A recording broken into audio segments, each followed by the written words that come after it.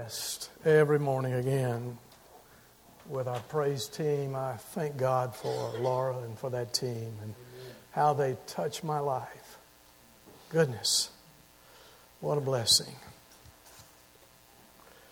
We're in a series on the Ten Commandments. The first commandment tells us who to worship. I am the Lord your God. You shall have no other gods before me.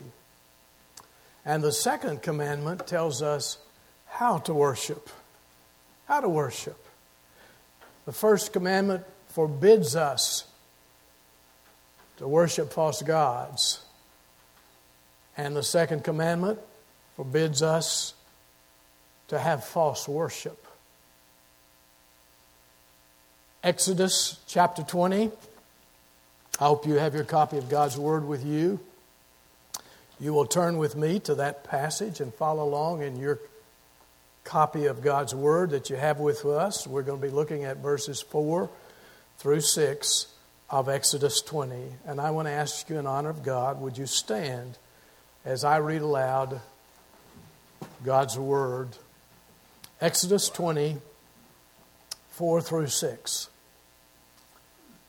You shall not make for yourselves a carved image or any likeness of anything that is in heaven above, or that is in the earth beneath, or that is in the water under the earth. You shall not bow down to them or serve them. For I, the Lord your God, am a jealous God, visiting the iniquity of the fathers on the children to the third and the fourth generations of those who hate me. Verse 6, but showing steadfast love to thousands of those who love me and keep my commandments. You may not know this. The Ten Commandments is the only central thing that both Jews, Christians, and Muslims can agree upon. It just sort of fits all of us. And we know that. I don't know very much about you. You know very little about me. But I know one thing about you, and it's true about me as well. We all have an instinct from God to worship. We were born with it. In fact, it's almost as instinctive as breathing is. That's what it's all about, that God has placed in our hearts. And if we do not worship the true God, we'll worship a false God. If we worship the true God in a wrong way, we don't worship at all. This passage says, don't idolize anything and worship God only. Would you pray with me? The psalmist in Psalms 24 verse 6 refers to a generation of Hebrews who sought God's face. 1 Chronicles 16 verse 11, seek the Lord and His strength. Seek His face continually. To seek God's face is to require His presence and His favor more than anything else. Father, I pray that today's generation of believers will also come to be known as the generation that sought the face of the living God.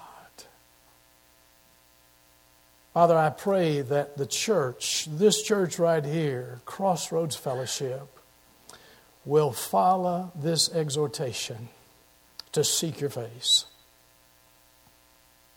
I pray that we will find spiritual strength that comes from you and your reviving presence. And Father, as your child, we know that you bring judgment on people so that we will return to you as your discipline increases. And as it increases, Father, I pray that I and your children in this place will take responsibility for the ways we have departed from you, and that we will repent of that and we will seek your face. And Father, I am so thankful that you know everything about every one of us in this room. There's nothing we can hide from you. And so this morning, Father, you'll speak to us, each individually. May we receive and live your word. I pray in Christ's name. Amen. Thank you, and you may be seated. We're going to look at these two principles this morning. The first one that says, don't idolize anything. That's what God tells us to do. If we idolize anything, we put God completely out of where He is supposed to be. What does it mean to idol, to have an idol? It means to have something that takes our focus upon God. It takes it off of God on something else. That is an idol. To idolize means to value something more than we value God. And it can be a number of things. You can put an idol in your garage. You can dock an idol at the marina. You can put your idol in a safety deposit box. You can put your idol where your address is. You can put your idol in a lot of places. Archaeologists down through the years have proven to us from millennials past that people have always worshipped. They've always worshipped statues of stone, of metal, little gods and goddesses that are designed to be worshipped. And man does it because that's how God created us. All through history, that's who we are. And when we do that, God says, don't. That's wrong. That's an idol. When Moses was instructed to write these commandments that we're going to be studying and that we're studying today, there were 3 primary idols. I want you to hear what they were. There was the idol of Baal, that's the god of sex. There was the idol of Mammon, the god of wealth. And there was the idol of Molech, the god of violence. We haven't changed, have we? Not one bit. You go back in your mind what you saw and read in the news this past week, and I can tell you all 3 of those gods are still very prevalent in the world we live in the society where we are. We haven't come very far. We get a little more sophisticated maybe, but through our hooking up with the internet, we can see all of that and be involved in all of that, as well as our television and those things that we read. That's where we are. We're sophisticated, but we still do the very same things. Our gods might not be stone or metal, but they may be mental images that we have in our mind. We may not have shrines in our home, but we got shrines in our mind to the gods out there that mean the most to us. We still have our shrines. We just don't have them publicly. Our images that we worship, that are important to us. God says we're not to have those images. We're not to have those other gods. Images of success and wealth and indulgence and of sports and on we can go. God says we're not to have those gods before Him. How do you raise a family? And that's what all this series is about. How do you raise a family in a culture that says these are more important than what God's Word says? How do you do that? Ken Ham, Creation Institute, wrote a book about 8-10 years ago called Already Gone. And what he was saying in that book, the premise of it is that in our churches, our middle school children are already lost to the world. Let that soak in on you just a minute. And he says it's because we've been doing religious activities instead of teaching biblical principles, and the results do not translate into fellowship of God. That's indicting, isn't it? It surely is. How do we teach our children, our precious children, the disadvantages and the distractions of idols? Deuteronomy 4, verses 15 and 16. Listen to this carefully. Therefore, watch yourselves very carefully. Now listen to this line. Since you saw no form on the day that the Lord spoke to you in Horeb, out of the midst of the fire, beware lest you act corruptly by making a carved image for yourself in the form of any figure. You didn't see me with any figure. I didn't come that way to you. Be careful that you do not worship a figure of your own making. Not a stone or metal image or a mental image. Images misrepresent God. John 4, verse 24, God is spirit, and those who worship Him must worship Him in spirit and in truth, He tells us. Isaiah 40, verse 25 says, to whom will you compare me, says the Holy God. God says, watch yourself carefully. Don't place images or idols where I am to be placed. No form can ever truly represent Jehovah God. Doesn't matter what it is. Why is God telling us this?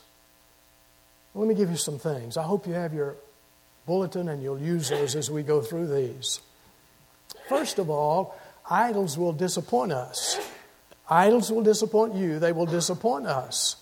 They always promise more than they can deliver. Jeremiah 10, verse 14 says, every man is stupid, devoid of knowledge.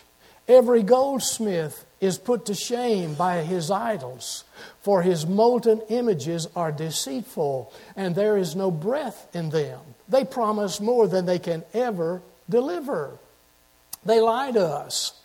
That's what Madison Avenue does. We're fed on it day in and day out. Madison Avenue will tell us a lot of things. Wear our label and you'll really be out front where you belong.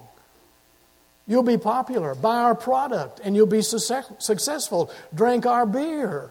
It doesn't get any better than this. Use our toothpaste and you will have sex appeal. And we just sort of buy into all of this. Other gods. They promise more than they can ever deliver. You've ordered things on the internet or from magazines. You ever order anything and when you got it, it wasn't anything like you thought it was going to be?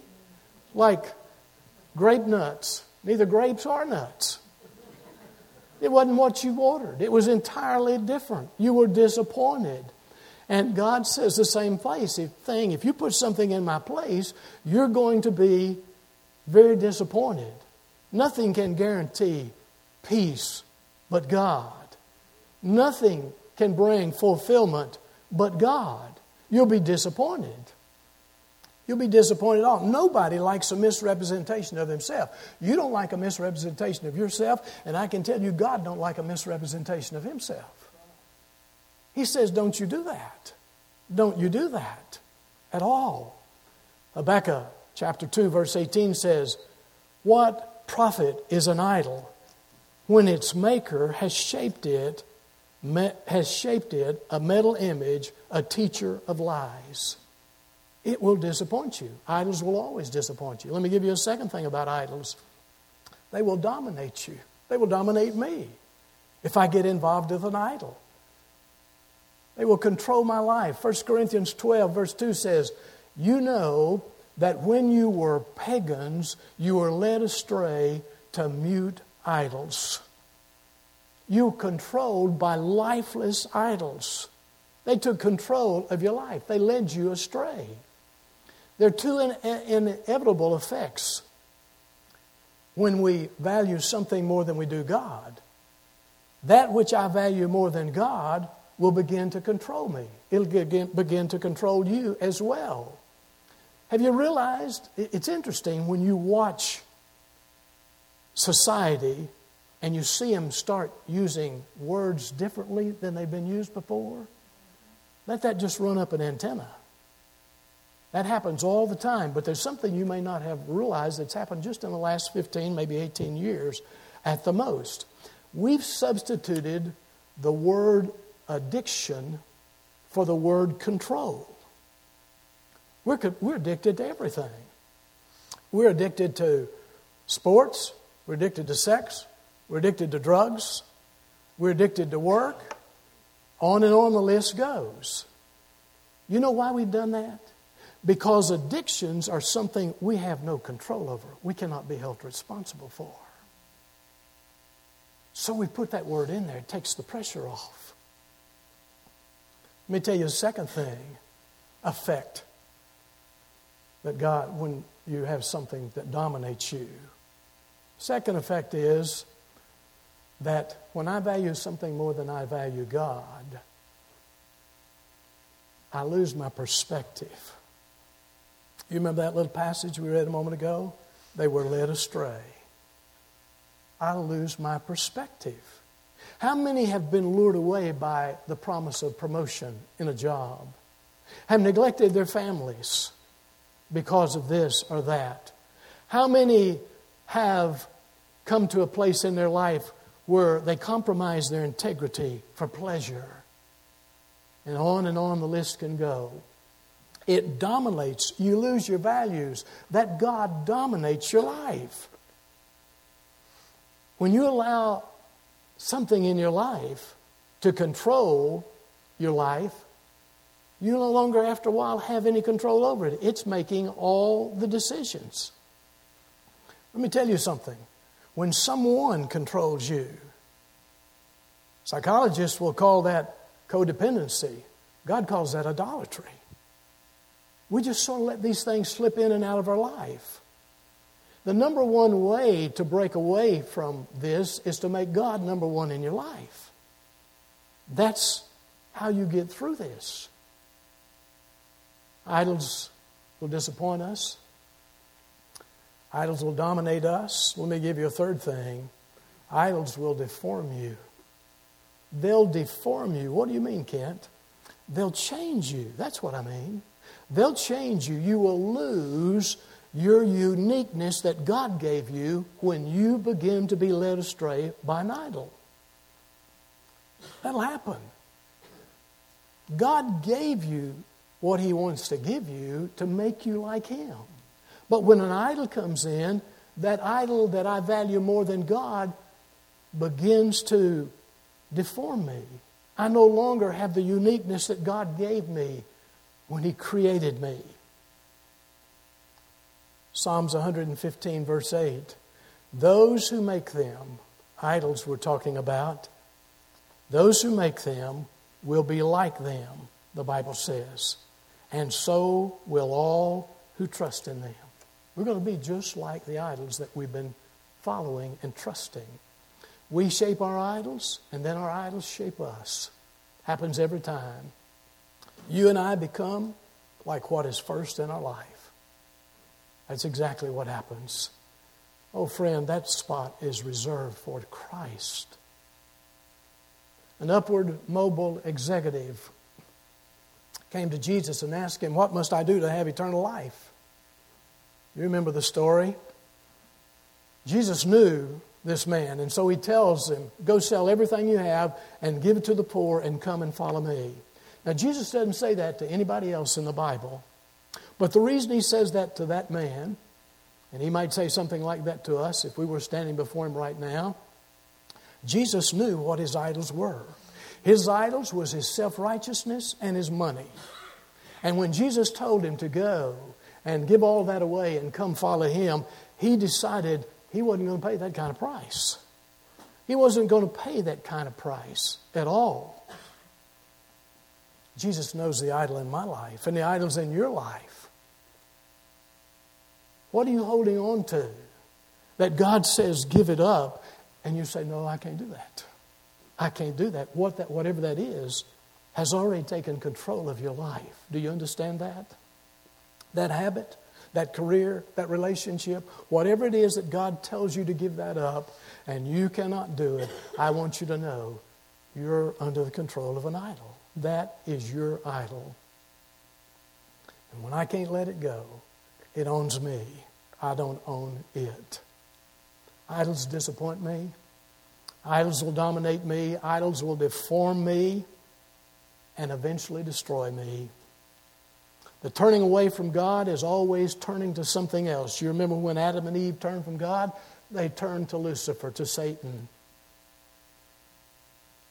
We'll turn to other things. It may be a person, it may be a job, it may be a sport, whatever it is, a dream or whatever it is, we've turned away from God. Jeremiah 2 verse 5, thus says the Lord, what wrong did your fathers find in me, that they went far from me and went after worthlessness and became worthless? Well, there's two principles to this command. I've given you the negative one. Don't idolize anything. But the second one is the positive. And the second part of that is worship God only. What does worship mean? You can get a lot of definitions on that. We worship in a lot of ways, but let me just sum it up as to what worship really is. You write this down. Worship is pleasing God with my highest love and greatest devotion.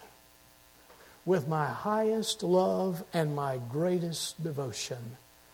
Wanting to please God with that. That's what worship really is. We sing. You've sang it before, I'm sure. You alone are worthy. God, you alone are worthy. You deserve my highest praise. How true that is. That's what real worship is. Not a person, not an object, but God. But God.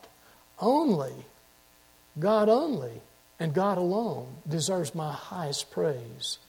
Deserves all that I am. Romans 1:25. Sometimes we're like those people. They exchange the truth about God for a lie. And they worshiped and served the creature rather than the Creator. Oh, goodness. That's so true. Do you know people who do that? Yeah, you do. We do. It blows my mind to what some people worship. It's unbelievable. People worship nature. I love nature, but I'd rather worship the one who created it. There's people who worship people. They worship intellect.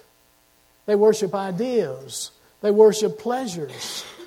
Why would intelligent people do something like that? There are three driving forces, or motives for idol worship. I want to give these to you.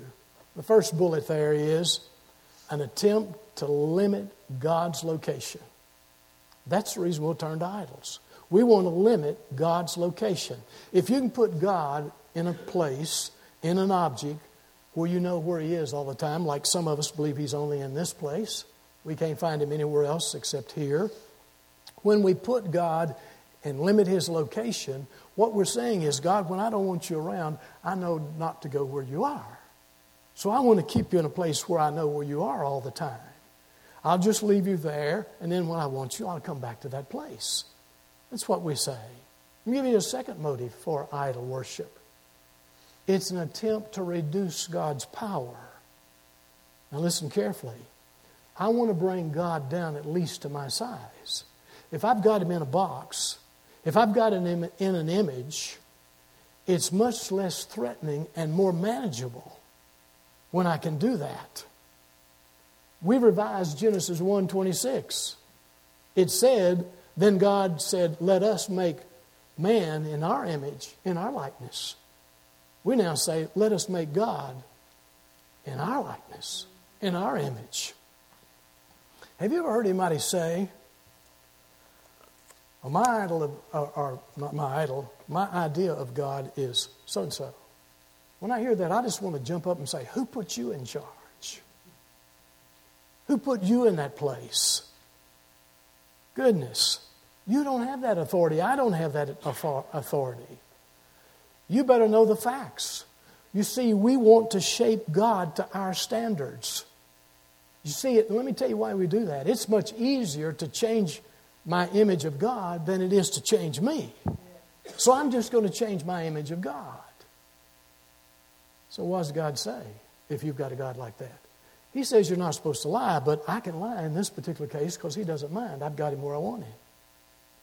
I can do whatever I want to. He winks at that. God calls that idolatry.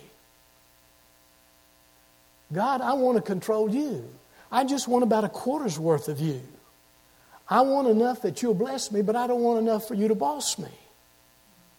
That's the kind of God I want. Let me give you some more motives that drive idol worship. Not only do we want to limit His location and reduce His power, but we want to attempt to control God. When I have an idol, I am the worshiper and I'm in control, not the one being worshipped. I know adults who try to control God. They try to manipulate Him. God, if you want me to do this, you do that. If you let this happen, then I'll do this for you. On and on it goes. We're that way. Let me give you the benefits of worshiping God only. You need to know this because this is what it's all about. When I worship God and God only, worshiping God will delight me. And there's a big word for that called fulfillment. There's a bunch of people running around trying to be fulfilled. Worshiping God only delights me. That's fulfillment. When I put God first in my life and I love Him above and beyond anything and everything else, God says I will experience fulfillment in my life that I cannot have anywhere else. You can look anywhere else, you'll not find it because it's there when I put Him first in my life. Psalms 37 verse 4, delight yourself in the Lord and He will give you the desires of your heart. Delight yourself in the Lord and He will give you the desires of your heart. When you delight yourself in the Lord, you become like the Lord. You think like Him. You begin to behave like He wants you to behave. And all of a sudden you begin to find out in all of this that your desires, all of your desires are being met by God Himself. That's what He does. Look at that promise. He says, delight yourself in the Lord. I'll give you happiness. Boy, there's a world looking for happiness. He says, I'll give it to you. You'll have it like you've never had before. If you seek me, no other thing or no other person can ever bring that to you. He will give me my heart's desire, and I will have fulfillment. Romans 10:11 says, for the Scripture says, whoever believes in Him will not be disappointed. Don't settle for something that will disappoint you. Don't settle for an image that disgrades and distorts the real God. Let me tell you something. Image worship humanizes God and deifies man. That's the reason we want those kinds. We want to be God. Let me tell you something. You can't beat the real thing, folks. No matter what. He gives us delight. But let me give you a second thing that worshiping God only will do. It'll deliver me. The word for that's freedom. Oh, talked to somebody just this past week that needs freedom. That's freedom.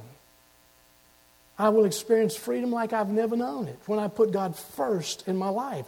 John 8, verse 31 and 32, you know these. So Jesus said to the Jews who had believed in Him, if you abide in my word, you are truly my disciples. You will know the truth, and the truth will set you free. He says that in another verse in that same chapter, verse 36. So if the Son sets you free, you'll be free indeed. I mean free. Most of us are not free. This is the reason God says, I will give you this freedom when you put me first in your life. When you're free as a parent, your children will start picking up on that as well. Let me tell you how you're free. You no longer worry about the approval of other people. I'm not trying to please anybody but God now. If I please God, that's all I really have to please. There's freedom in that. God, I'm going to live for an audience of one. I'm not going to try to please everybody else. That's what he's saying. That's freedom. You can relax in that. Let me give you a second thing about that. You'll be set free from the fears of the future. Fears for the future. You're not afraid. You're not afraid of dying because you're knowing where you're going. You're not afraid of what's going to come because you know God's already there. He'll set you free from the future. And when you worship God and God only, you're set free from your past. Oh, I'm talking to some people. You're set free from your past. I've been completely forgiven when I worship Him and worship Him only. I don't carry the regrets and the guilt that sin generates that I cannot go back and do anything about. God says, I'll set you free. And in the freedom, you'll be completely free from the past. One other thing, if I worship God and God only, I'll be set free from the present. Boy, the present runs after us really hard, doesn't it? I have new power. You see, I have His power to overcome sin in my life that I never could get control of, that I never could have before. And now that when I trust Him and worship Him only, His power is available to break those habits that I couldn't break on my own. You've been wrestling with that for a long time. You keep asking God to forgive you, but you keep doing it, and you go back and you ask Him again, and you carry all that guilt. And all of a sudden, you're just overloaded with it. There's no joy in your relationship with God. God says, you put me first in your life. I'll give you power over that sin that you've never gotten power over. And worshiping God only as a third thing we talked about, its fulfillment. He gives us freedom. But then there's a third thing. If I worship God and Him only, He develops me. And the word for that is fullness. You've heard that word used a lot in God's Word, fullness, but very few of us recognize what it really means. When I put God first in my life, my potential is developed.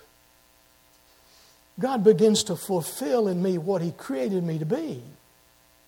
We become like what we love. And once we love Him and we begin to follow Him, we have that freedom. 2 Corinthians 3:18 says, and we all, with unveiled face, beholding the glory of the Lord, are being transformed into the same image from one degree of glory to another. For this comes from the Lord, who is the Spirit. That's what it's all about. I become more and more like Him when I worship Him and Him only. That's what He's saying. If I don't, if I worship myself, I will become selfish. If I worship my money, you know what that brings us? All the troubles that it does. I get selfish over everything. God wants to develop us the way He made us. That's what He wants to do for us. He wants us to be like Galatians 5:22 and 23. Love, joy, peace, patience, kindness, all those. That's what He wants. Let me give some life application. Let me just make a statement. Have you ever noticed that $100 bill looks bigger in church than it does at the grocery store? You know why that is? I'm going to let you figure that out. That's what it's about. That's not putting Him first. We're talking about. It's not easy to build your life or as parents to build your family on God's standard, on His Word, the Ten Commandments. Especially when the world is saying, look at all of this. Look at all these idols that you can build your life on. They'll bring you everything you ever wanted. Now, sometimes those of us who sit in the church say, we don't have any idols.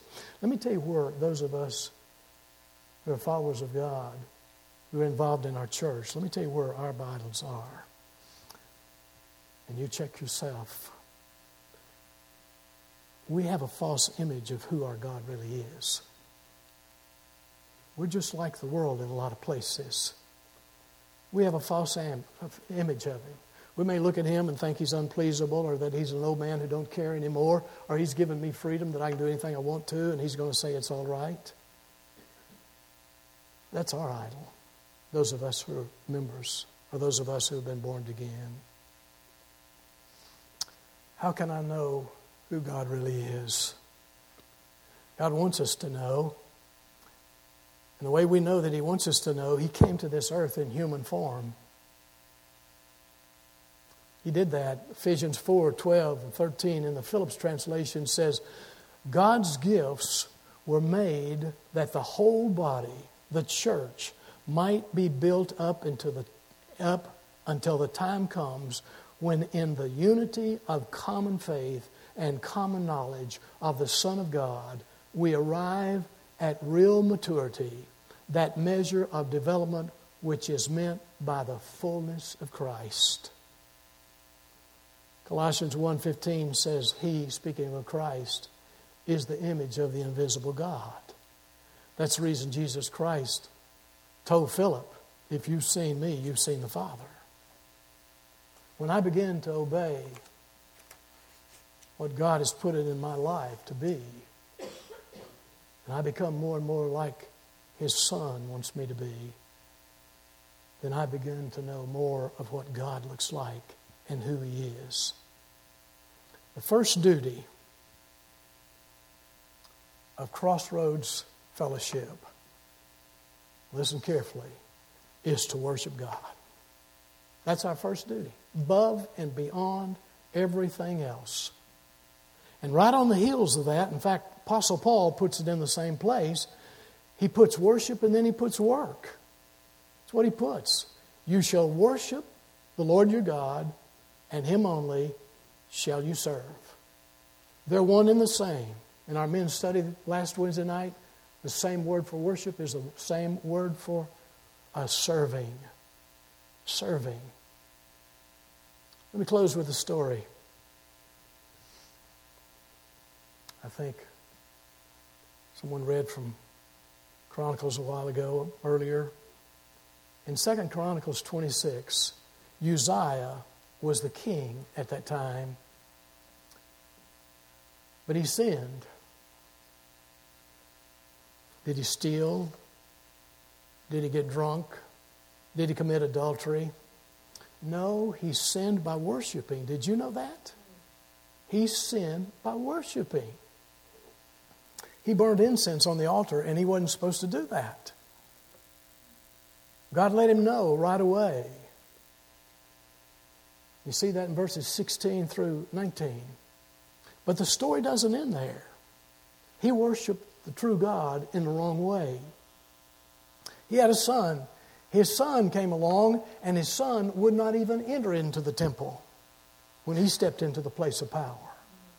And then his grandson, when he stepped into the place of power, he nailed the doors shut on the temple. Nobody could go in. Let me tell you about that. Here was Uzziah, misguided in his worship. Jotham, his son, was neglecting worship. And Ahaz, his grandson, corrupted worship. What I want you to see is you shall not bow down to them or serve them, for I, the Lord your God, am a jealous God, visiting the iniquity of the fathers on the children to the third and the fourth generation of those who hate me. Friend, I want to tell you, it's more than just about you and your generation. It's part of your family coming behind you. It's pretty important. Let me share this with you. Forgiving sins seems to create a problem for the righteousness of God. Listen carefully what I'm telling you. It makes him look like a judge who will let criminals go free and get by with anything they want to without being punished. That's what it makes him look like to the world. In fact, the mercy of God puts the justice of God in jeopardy, it seems like. So to vindicate God's justice, he did the unthinkable. What did he do? He put his son to death for my penalty and your penalty. He said to the whole world, sin will not be swept under the rug of the universe. It will be justified.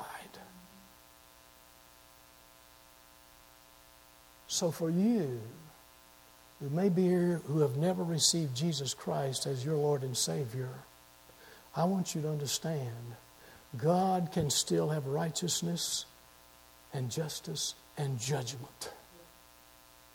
And he does that. He wants to do that in your life if you'll allow him to.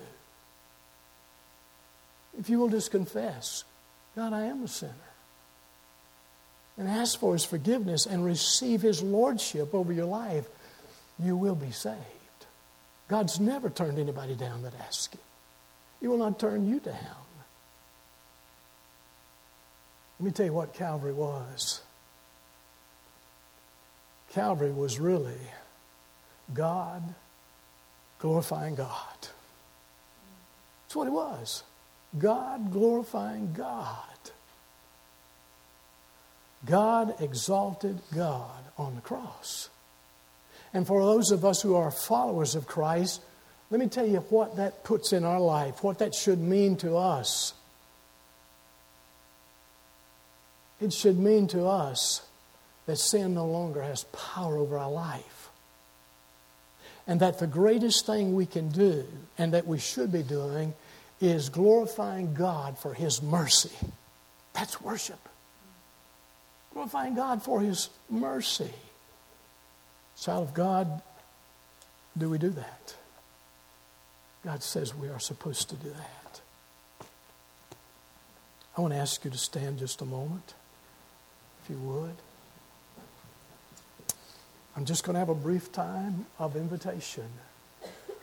I don't know if God's speaking to you, or he may be speaking to you, and he may be speaking to you in an area that we hadn't even talked about.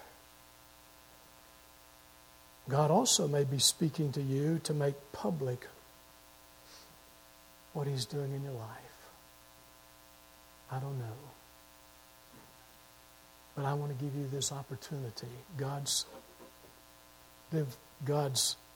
invitation to do what he's telling you to do. Yes, Lord. I'm going to serve you. I'm going to follow you. I've never received you as Lord. And right now I'm going to do that. Would you just obey him right now? As he speaks to you? Whatever he's speaking to you about.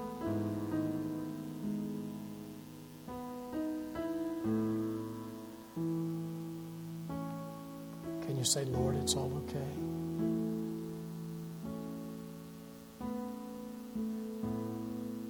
Lord, I turn that over to you.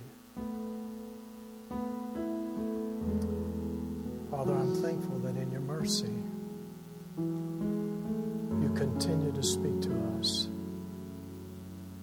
You know all about us. You watch over us. And yet we have a tendency to have another God. Forgive us for that. And Father, cause us listen and to obey. As your children, forgive us for the other gods in our life. And we thank you for your forgiveness. And we praise you for your mercy. We glorify you in our worship. And I pray this in Christ's name. Amen. You may be seated. In a moment, we're going to receive our offering. But before we receive our offering, I just want to remind you, if you want to be a part of our new members class, that will be on a Saturday, the last Saturday of the month, that morning. Then on the back of your card, would you put that so that I'll know how much I have to have for all the people that's coming. Before we receive our offering, let me share with you a story that I heard. A young man and his 2 dogs went to town. He had a German Shepherd, he had a yellow lab, and he was taking them into town to get some farm supplies. He parked about a block away from the store he was going to go in. He told his 2 dogs that were up in the bed of his truck, "You stay here until I get back." And so he went on to the store a block away. He was shopping when a lady came in the store, and she said to him, "Are those 2 dogs that are going in and out of the building next door, are they your dogs?" He thought about that for a minute, so he took off, running down to where his truck was. He rushed back there and he found those 2 dogs looking as innocent as they could be, setting up, wagging their tail in the bed of a wrong truck. You know, I thought about that. I thought about that. Sometimes our giving is like that. When we inspect it real close, it doesn't pass muster. But it doesn't fool God. Brother, as we receive our offering.